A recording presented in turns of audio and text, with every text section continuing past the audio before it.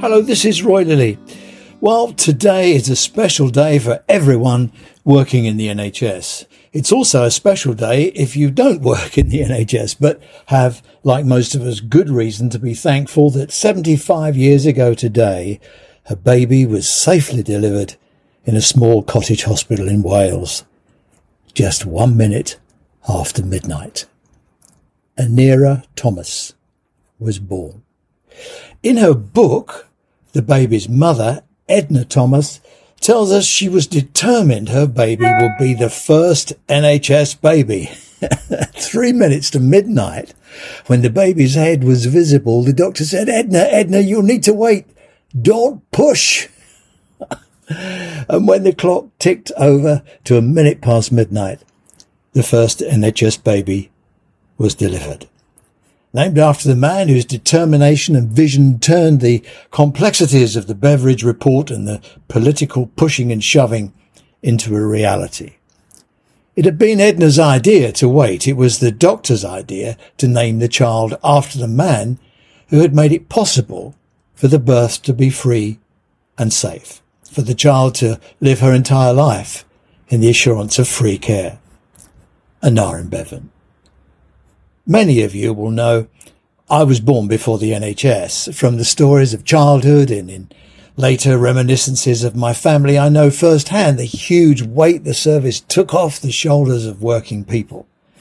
Despite a serious illness, a big accident, and all the tribulations that came the way of a working class kid, thanks to the school nurse, the family doctor, and A&E, I'm still here. And so is the NHS. I just hope I'll not outlive it. The talk among the chattering classes, will the NHS survive? It must be reformed, they say. Mostly wealthy people with the resource to go private, and young people who've never experienced the fear of what serious accident, illness, or the happenstance of life might bring their way. Yes, the NHS is struggling, and despite Amanda Pritchard's attempt on the Koonsberg show on Sunday to tiptoe around the truths of our extremists, it's political neglect that's led to a disastrous industrial relations policy. Political decisions led to near 10 years of flatline funding that ripped the foundations out of NHS training, refurbishment and innovation. Political decisions to shilly-shally around on social care and frankly mislead the public that have made life intolerable for so many older people and hospital discharge unworkable. Political decisions to shelve pandemic preparedness, leaving the NHS on the back foot from the get-go. Political decisions to shelve workforce planning since 2003, 20 years, and to make things worse, an argy-bargy with a new plan for 5 months, resulting in unsafe staffing and a catch-up plan that will take 15 years to resolve. Political failure has culminated in waiting lists that were 4.5 million before COVID and have got to the point now where we all know people will die waiting. It's worth remembering, despite it all, right now, in the NHS, it's treating more people than at any time in its history. So, in my e-letter this morning, in the printed version, I invite you to print out the bullet points that I've just read out. And when you come across the know-all, the better knower, and the know-everything brigade, give it to them as an NHS birthday present. Rectally. And you can add data from the NHS workforce plan that's just been published on pages 28 and 29. We're 25th on the list for practicing doctors per 1,000 head of population. 18th for nurses using the same measure. We're 18th on the list of medical graduates per 100,000 population. 17th on the list for nursing graduates. And productivity that until COVID was outstripping the performance of the wider economy, and given the time and space, will do again. Growth in demand has not been matched by investment in the education pipeline. If it wasn't for a day of celebration, I could get very angry. particularly with the likes of that useless Sajid Javid hiding behind the Times paywall yesterday, claiming the NHS has made us sicker and calling for reform and a royal commission.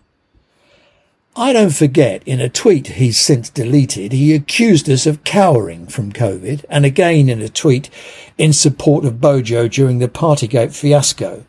He was the Secretary of State for Health at the time. I tell you what makes me sick.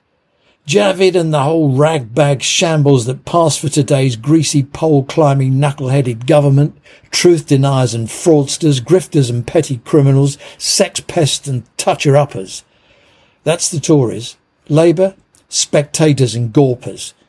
Too timid to nail on a policy in case it offends someone who might not vote for them, or may vote for them, or don't know. If only they were clear about who will vote for them. Reform the system? The NHS is only here because it survived a dozen useless reforms by idiots from both parties, not because of it. General management, internal markets, competitive tendering, trusts, foundation trusts, PCT, CCGs, the disaster that was Lansley, ICBs, and nurses are still wiping bottoms, and some hospitals are still wiping the dust off folders of handwritten patient records. Insurance systems, co-payments, contributions, I'm past caring.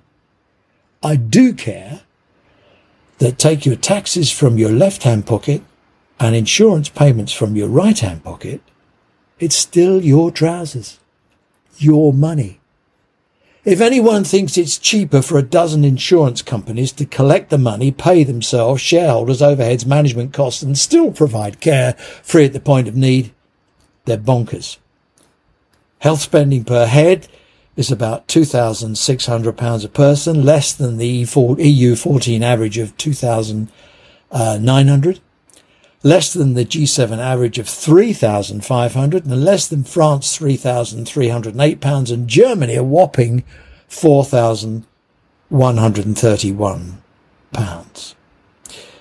No, the NHS is not a religion, as the sneering snobs decry it. It's a public service that people like you, me, your family, and the bloke in the chip shop depends on. We value it as a national asset to be invested in, and working people hold it in the highest regard. Workforce, waiting, and wonga, whatever the temporary travails, today and every day, it's okay to be proud of what you do. Happy birthday.